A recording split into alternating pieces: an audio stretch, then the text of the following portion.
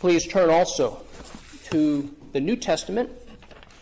We're at Ephesians chapter 6. The text for this morning is Ephesians 6, verse 18.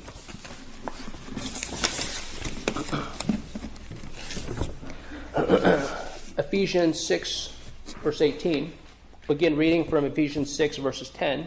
We'll read through verse 20. This also is God's holy word. Finally, be strong in the Lord and in the strength of his might. Put on the whole armor of God, that you may be able to stand against the schemes of the devil. For we do not wrestle against flesh and blood, but against the rulers, against the authorities, against the cosmic powers over this present darkness, against the spiritual forces of evil in the heavenly places. Therefore, take up the whole armor of God, that you may be able to withstand in the evil day, and having done all, to stand firm. Stand therefore, having fastened on the belt of truth, and having put on the breastplate of righteousness, and as shoes for your feet, having put on the readiness given by the gospel of peace. In all circumstances, take up the shield of faith, with which you can extinguish all the flaming darts of the evil one. And take the helmet of salvation and the sword of the Spirit, which is the word of God, praying at all times in the Spirit with all prayer and supplication. To that end, keep alert with all perseverance, making supplication for all the saints, and also for me, that words may be given to me in opening my mouth boldly to proclaim the mystery of the gospel, for which I am an ambassador in chains, that I may declare it boldly as I ought to speak. May we go to our God and ask for his blessings on the reading and also the preaching of his holy word. Our compassionate Father, we thank you, Father, that you have given us your word, that your word is clear, that your word is true, that your word is necessary for us. We cannot get by without it. Father, we pray in thanks that your word is authoritative in our lives. Father, that you have commanded us to pray, and may we do so. May we not think thoughts of seemingly rational thoughts of why pray if you know what will happen. Instead, Father, may we obey you at your word. May we trust in your goodness, your mercy, and your power. Father, we thank you for your Holy Spirit who leads us and guides us in the worship of you and in prayer. Father, we thank you that we do not know what we ought to pray, but your Holy Spirit instructs us of all these things. Father, we thank you for your provision. We pray, Father, if any are here who do not know you, we pray, Father, that you might do a mighty work of conversion. Father, that you are the one who saves sinners, that you are the one who forgives, and that you delight when sinners come to you. Father, we pray that you would teach us all our duty to pray, that we might persevere in it, that we might turn to you often. Thank you for your provision, and we thank you, Father, for the gift of your Holy Spirit. We pray, Father, that our Lord Jesus would be exalted and that your servant would be humbled. We ask all these things in Christ's name. Amen. Children, has it been the case that you've attempted some type of project where you did not want your parents' help? You wanted to show your family how you were able to get it all done. Try to imagine if something went wrong. Maybe there was a clog in the sink, and the sink was overflowing, and it got worse. At what point would you say, I think I'm in need of assistance. I should ask someone for help, perhaps even an older brother or sister, or maybe my parents. Here, oftentimes, it seems as if we don't go as quickly as we should to prayer because we like to be able to accomplish things on our own. And so we may not be so quick to go to our God. Here, part of Christian maturity is realizing not our independence from God, but maturity is realizing our dependence on God and how quickly, how often we go to him. Here, we think about how the physical and the spiritual life are opposites. Part of the desire is that as children grow up, that they would need to come to us less and less, especially for money. And here we think about how the spiritual life is the opposite. The more mature we are, it's not as if we need God less. We've always needed Him the same. It's the perception. But we come to Him more and more often in prayer. And that maturity is realizing that greater dependence. So the immature wouldn't go to God very often. The immature are those who must go to God more and more often for more and more basic things. Here, as we think through this book of Ephesians, the apostle presents to us our Lord Jesus Christ in all His glory. He presents to us His beloved bride, the church. And as he's closing up this letter, we see it often in many of Paul's letters that toward the end he speaks about prayer. You think about Colossians, you think about Philippians, and some of the others that he's often mentioning prayer. In the context of the armor of God, we see that there's no article analogous to prayer. And some would say it's wrong to include it in the armor, but it's tacked on there. And it's no coincidence that prayer is there. You think about the weapons. The articles are defensive. The sword is defensive, but the sword is the only one that is defensive and offensive. And then you have also prayer. Perhaps you can think of it as the long-range weapon. So the truth that we see in this passage, this verse, Ephesians 6:18, to survive your warfare against the powers of darkness, you must be prompt and persevering in Spirit-led prayer. To survive your warfare against the powers of darkness, you must be prompt and persevering in Spirit-led prayer. We'll look at this in 5 points. The first, the timing of prayer. Second, the theme of prayer. Third, the types of prayer. Fourth, the tenacity of prayer. And fifth, the topic of prayer. So the first point, the timing of prayer, is in all seasons. So praying at all times in the Spirit. Here, we think about how the Apostle Paul has given us in this letter what we are to believe concerning God and what duties God requires of us. That's the two halves. The first half, Ephesians 1 through 3, we have what we ought to believe concerning God. And then the second half, chapters 4 through 6, is how then ought we to live, the duties that God requires of us. Here, we've covered the armor of God, the 6 articles. And there's no mention of an article that's analogous to prayer. But we see that there was some type of coupling regarding the sword of the Spirit. So he refers to the Word of God as the sword of the Spirit, but then he couples that with, well, there's also prayer that is in the Spirit. And here we think about prayer. That prayer is one of those things that's like the most basic expression of faith. So that, along with obedience, and you think about prayer, prayer is obedience because we're commanded to pray. So how is faith manifested in you, the life of a Christian? It's manifested by obedience. It's manifested in prayer. So if you ask, well, how do we know that person's a Christian? Then you look at the outward evidences. Is the person obeying the Lord?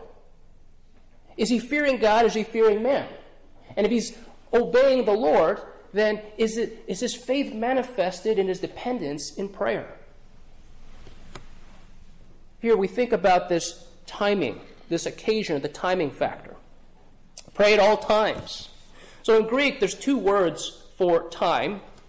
One is the word used here, and it's more about opportunity or season of time. The other time refers to quantity or sequential time. But here, the Apostle Paul is referring that we ought to pray in all seasons. Other versions say always. Perhaps we can establish that by other passages. Is it 1 Thessalonians? He says pray unceasingly. So that's praying all the time. We ought to be praying all the time. But here he's emphasizing the matter of praying in all seasons, in all occasions. We think about some of these particular occasions or seasons of your life that you ought to pray in your youth. while you have it. For those of you who are considered youth, you ought to learn to depend on God in prayer, and you ought to learn to depend upon Him early. Establish good spiritual disciplines, establish good habits. Here, you think about how David in the Psalms refers to the sins of his youth.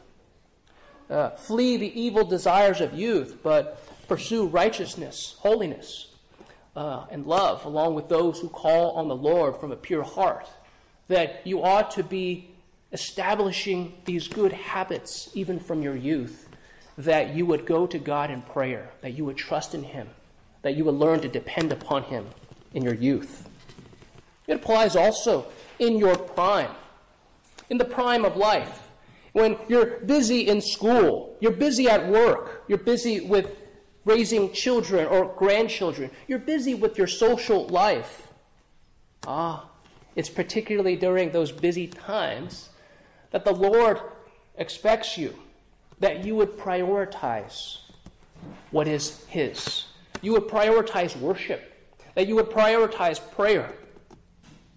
How often do you see it?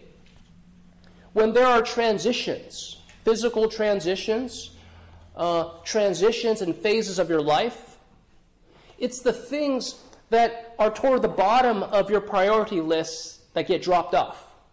Have you noticed that? So here, there's friends who were very faithful when we were in college. And then somehow they're transitioning into the workforce, that they moved, and then there was, this priority thing dropped. See also, when there's physical transitions. I had this great church, I was very faithful, and then I moved to another place, and it dropped.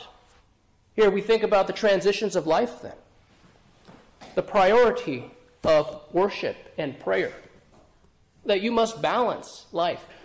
We all have 24 hours a day. We only have each 7 days per week. We all have that limitation. Some of us have greater limitations regarding health, strength, vitality, but the time is all the same for all of us.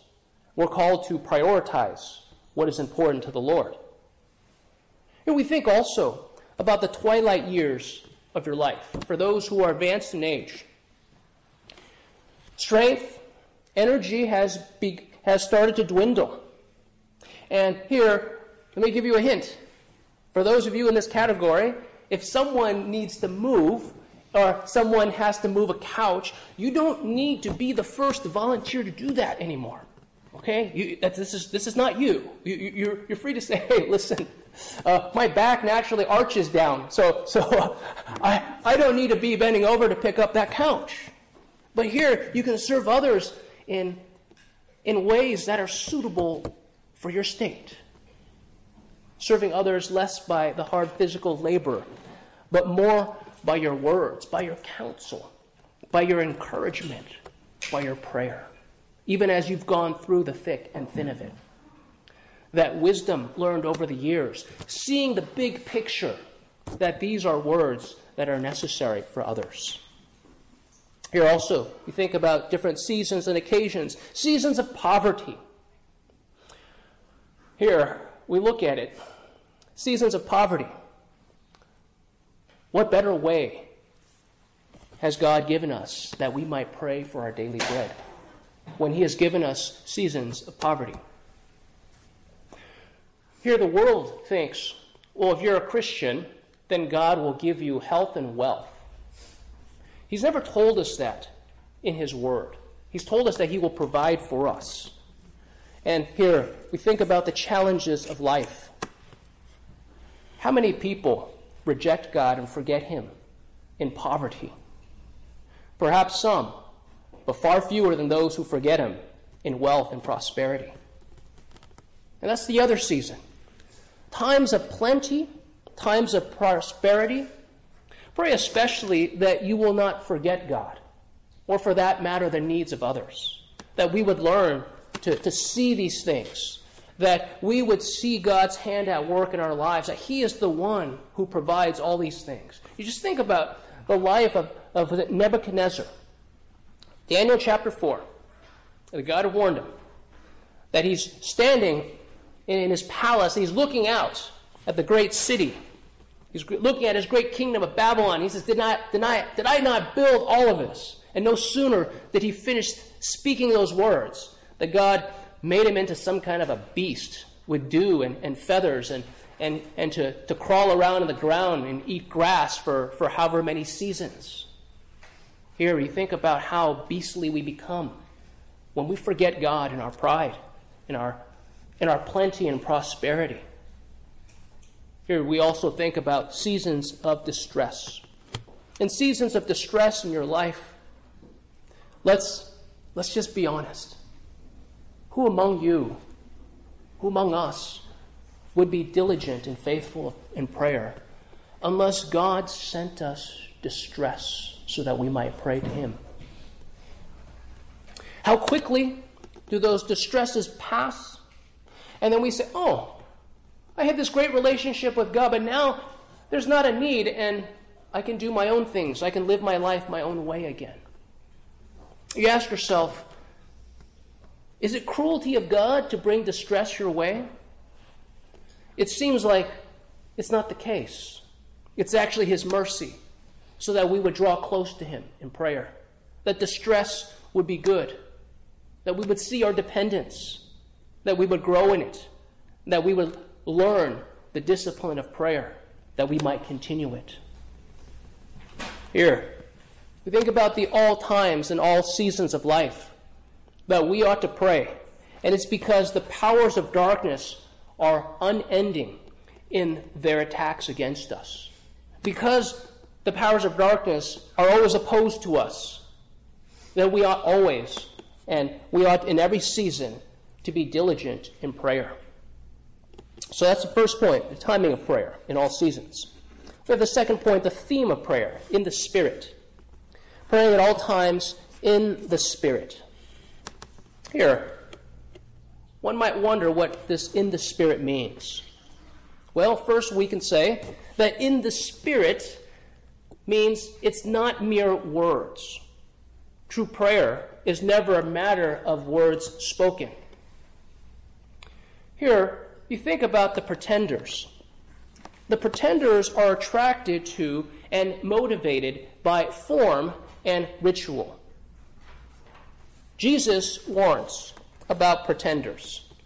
He uses the phrase, to be seen by men, Matthew 6:5. When you pray, you are not to be like the hypocrites, for they love to stand and pray in the synagogues and on the street corners, so that they may be seen by men. Truly I say to you, they have their reward in full. Here, Jesus is warning, if your prayers are to be seen by men, and that is your goal, you have received your reward in full. What Jesus is saying is, you're not going to get any reward from him. Here, we're reminded that the Holy Spirit and his work in your life is never about mere words spoken. It's about power. For the kingdom of God does not consist in talk, but of power. It's not just words said, it's hearts changed. Here, we think also about this meaning of being led by the Holy Spirit. To be led by the Spirit first must mean that you are indwelt by him. Ephesians 1:13, in him you also, when you heard the word of truth, the gospel of your salvation, and believed in him, were sealed with the promised Holy Spirit. So the Holy Spirit is sealed. He's given to you as a deposit guaranteeing the inheritance that you have in heaven. The Holy Spirit indwells God's people. This is what sets apart those who are in Christ and outside of Christ. When you think about the concept of the Passover, there was the blood on the doorposts around the homes of the Israelites. They were the ones who obeyed. They were the ones who slaughtered the lamb and put the blood there. And the destroying angel would pass over. So also, those of you who are trusting in Jesus Christ, that you've been covered by the blood of Christ, you've been washed clean by his blood. That's what separates you from the non-Christian. So also, the Christian is one who is indwelt by the Holy Spirit. Here, we think also about the Holy Spirit's work, always aligned with the work of Christ, the work of the Father. We saw that early in Ephesians 2:18. For through him, meaning through Jesus, we both have access in one Spirit to the Father. The Holy Spirit is actually the one who leads and directs his people in prayer. Romans 8:26-27. Likewise, the Spirit helps us in our weakness, for we do not know what to pray for as we ought. But the Spirit himself intercedes for us with groanings too deep for words. And he who searches hearts knows what is the mind of the Spirit, because the Spirit intercedes for the saints according to the will of God. Do you want to see that in practice? Very simple. Attend a prayer meeting. Somebody shares a prayer request. The prayer request is typically presented as a problem, meaning, hey, I have this problem, or my neighbor has this problem. And listen to how other people pray for that request, because in their own minds, as they pray, they're praying solutions. You understand that? So here, the Holy Spirit at work in God's people, at work at different times, in different ways, in different manners, in different contexts. But you have a child pray. He's going to pray differently. He's going to see things, see solutions differently, still led by the Holy Spirit. You have a mature older woman pray. She's going to pray differently. She's going to see problems differently, even as the Holy Spirit reveals to us solutions. Very interesting how God's people are blessed by others as we intercede for them and as we're interceded for. Here, we consider also the result when the Spirit leads you in prayer. The result will be what we see in the entirety of this verse 18. As we think through it again, praying at all times in the Spirit with all prayer and supplication. To that end, keep alert with all perseverance, making supplication for all the saints. So what is the result when the Holy Spirit leads you in prayer?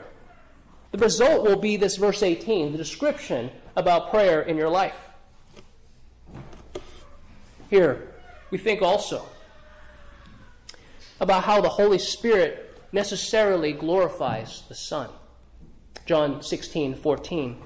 He will glorify me, for he will take what is mine and declare it to you. This is the work that Jesus speaks about regarding the work of the Holy Spirit. He will glorify me. Jesus is speaking of the Holy Spirit. We look at this comparison, the parable of the Pharisee and the tax collector. The presentation that Jesus gives of the Pharisee is, Jesus says, the Pharisee went there and prayed about himself. So here you think about false religion, or so to say, no religion, is going to be self-centered, naturally self-centered. He prayed about himself. And then the tax collector prayed to God. He acknowledged his lack, his inability, his weakness. This was Spirit-led. He saw the solution, and he acknowledged himself as the problem. Spirit-led prayer, then, will bring glory to the Son and not to man.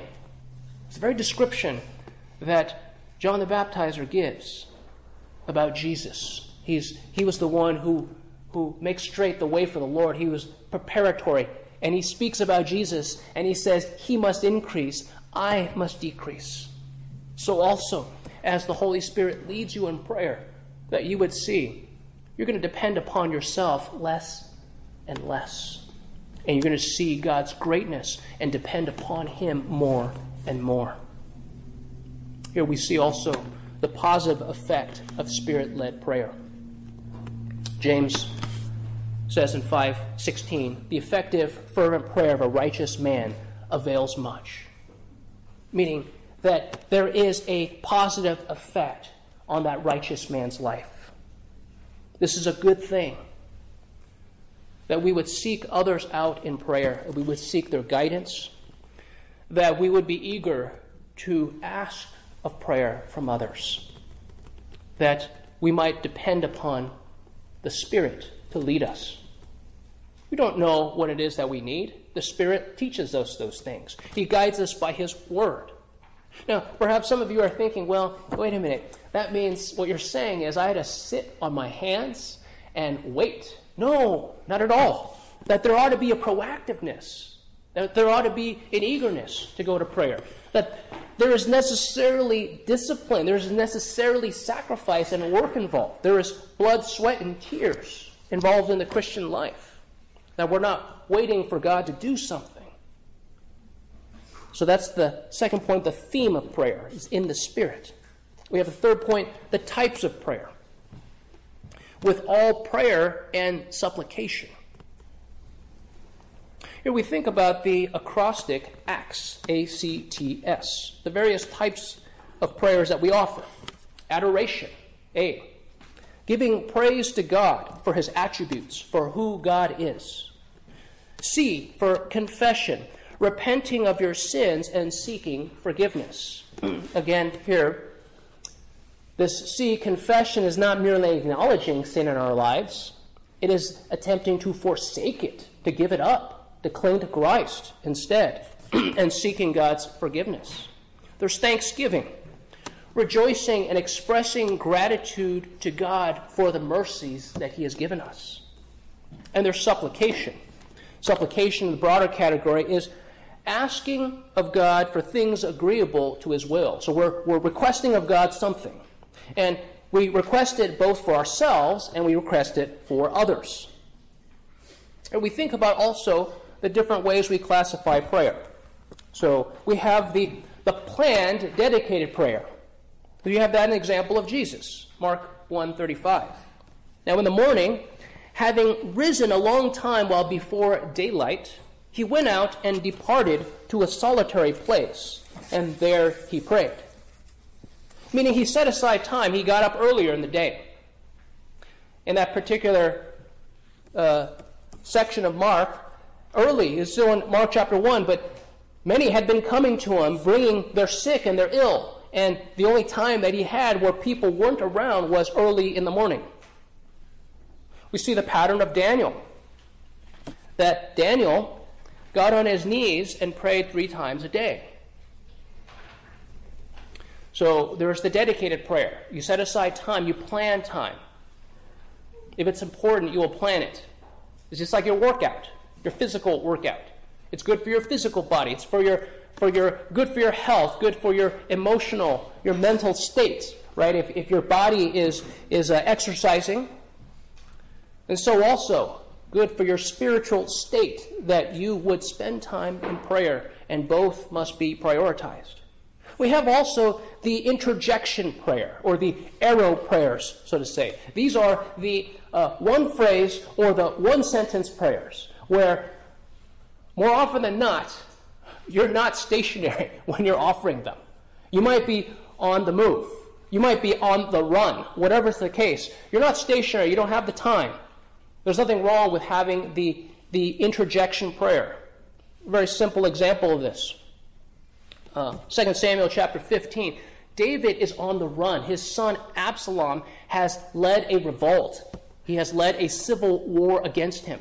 David has the shame of having to leave his home, his palace, his capital of Jerusalem. And as he's leaving, someone says to him, by the way, your trusted counselor Ahithophel, he is one of those who has gone with Absalom. So then David, he turns and he simply prays to God, Lord, please turn the counsel of Ahithophel into foolishness. As he's walking, as he's leaving in the middle of the night his palace, he sends out this arrow prayer. In the account of 2 Samuel, we see that it was answered not in the way he asked. God did not turn the counsel of Ahithophel into foolishness. What he did was, he turned the heart of he who received his counsel into foolishness. So Absalom was a fool. He didn't receive Ahithophel's counsel. He took Hushai's counsel, and that led to David's survival and the survival of his men, which is a good thing. You see this arrow prayer.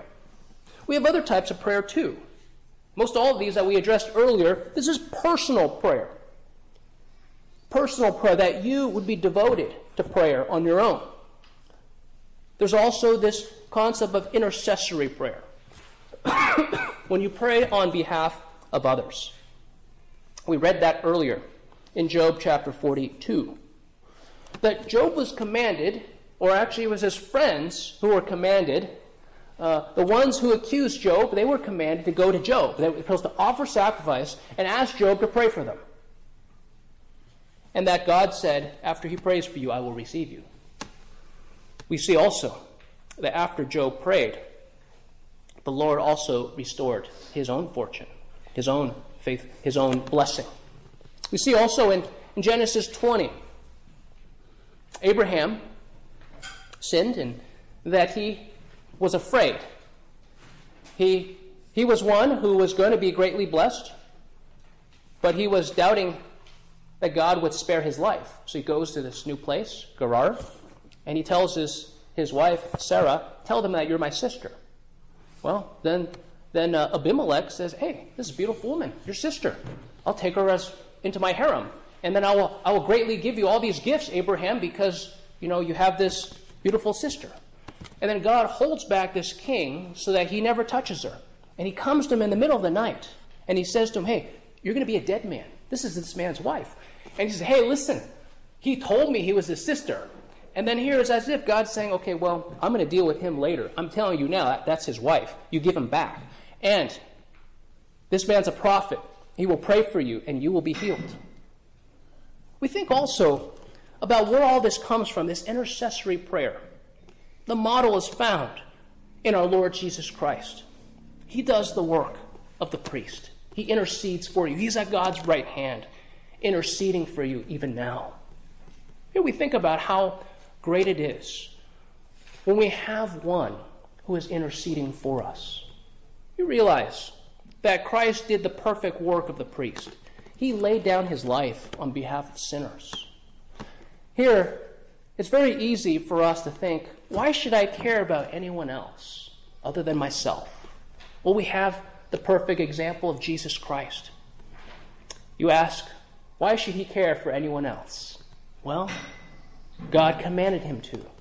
It was part of God's plan that for the joy set before him, he endured the cross, scorning the shame, so that you and I might have eternal life, that we might have the forgiveness of sins. This is the work of the priest. He willingly laid down his life. He thought about the needs of his people. He thought about our sin.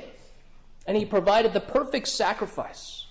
And after doing so, his work wasn't done. That part was done. His work of interceding for us as priest continues.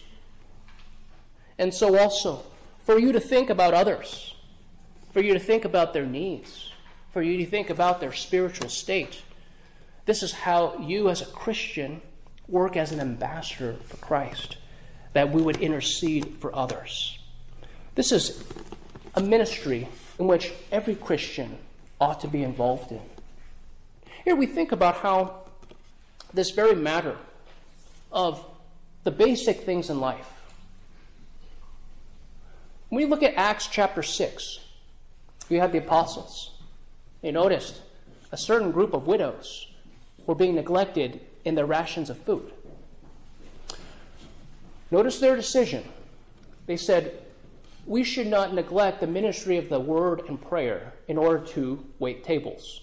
They didn't say, this work of waiting tables is unimportant. They said, this work is important. Let us appoint other men to do it. These were the first deacons. But their focus was, as elders, their focus was the ministry of the word and prayer. You think about the basic things in life. It's not as if, as men, they graduated on from that. You have two tools in the toolbox. One is the Word of God, and the other is prayer. They never graduated from them. They continued to exercise them. You think also about the matter of what does it look like for a man if he is going to be a minister, a ruling elder, a deacon? There they're not, hey, you need to start doing this, and then you could be an officer. It's the congregation identifying them. Hey, this is what they're already doing. They're prioritizing the ministry of the word and prayer. That these are the people who are faithful and diligent, exercising these things, ministry of word and prayer. And that this is what every Christian ought to be doing as it is, man or woman or child. That we ought to be diligent in that prayer. Here we think also about group prayer. So there's individual prayer, intercessory prayer, we have group prayer. Group prayer, for example, not just one-on-one. Intercessory prayer oftentimes can be one-on-one, or it might be you're by yourself praying for someone else. But group prayer, being in a group, coming to a prayer meeting. Here we think about how important it is that a church, a body, a family pray together. Here I think back to the description about Matthew Henry. He wrote this great commentary series from Genesis to Revelation. And people ask, well, how did he get all this learning? I think his answer was, I got it from my parents, my father, as he led the devotions for our family. Think about how well educated his father was then. You get some idea, right? Well, that was a lot of his training, is hearing his father lead his family in daily devotions and in prayer. Here, we think about the many excuses that come up regarding prayer meetings. Would these excuses fly in other areas of life? For example, you look at, if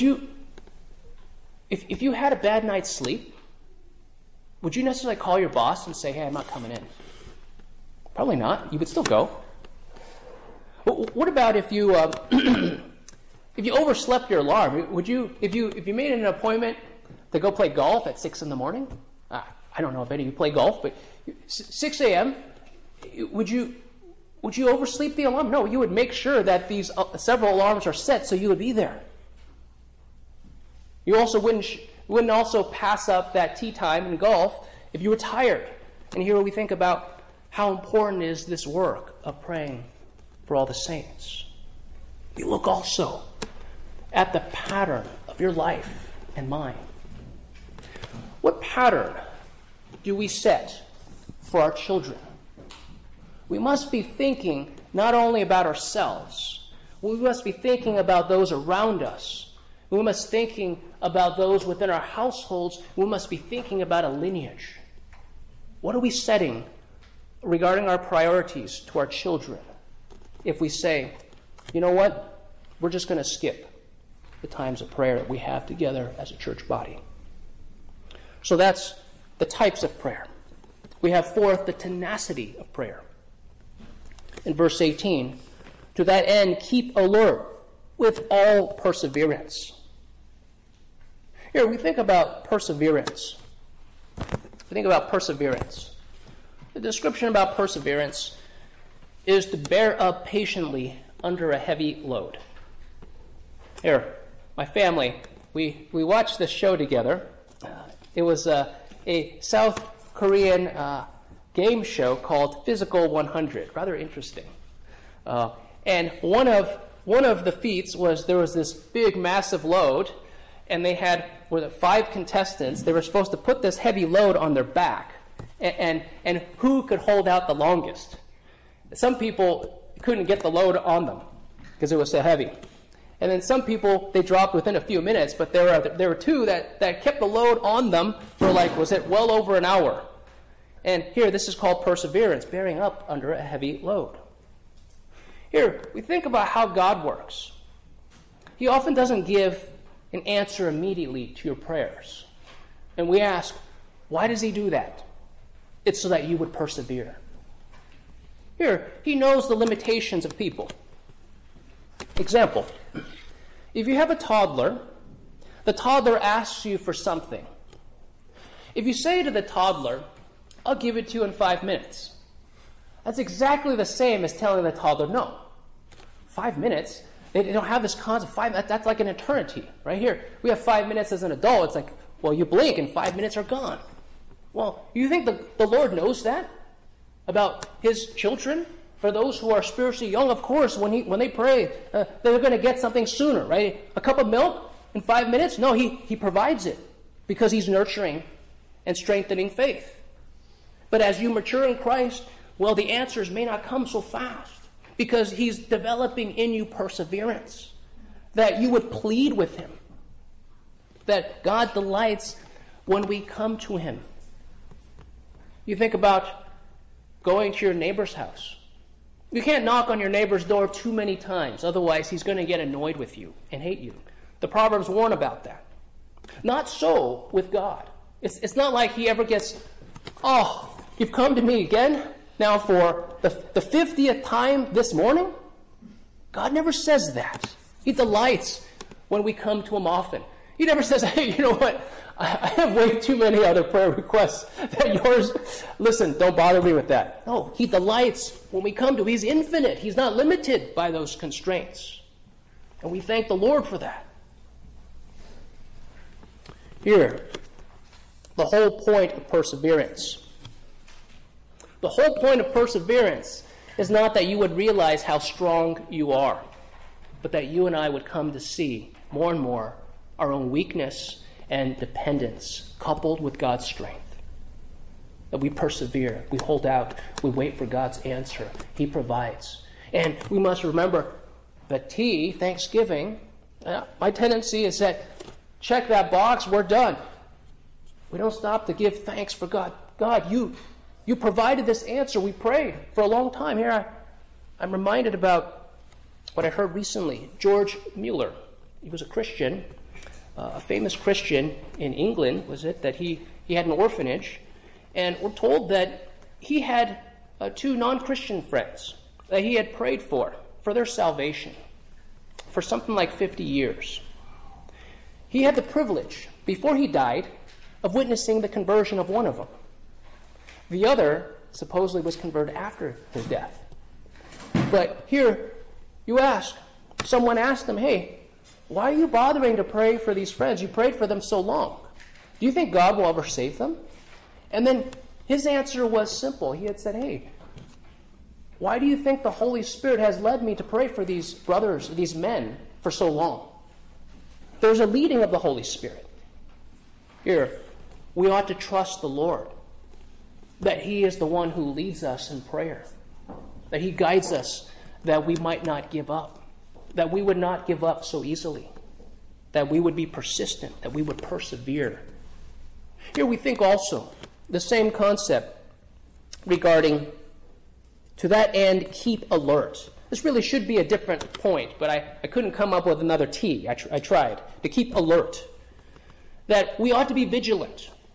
This was the whole point. Matthew 26, the Garden of Gethsemane, Jesus says to his disciples, watch and pray. Hey, I'm going over there. You watch and pray for an hour. And they fell asleep. And you think about how, think for a moment.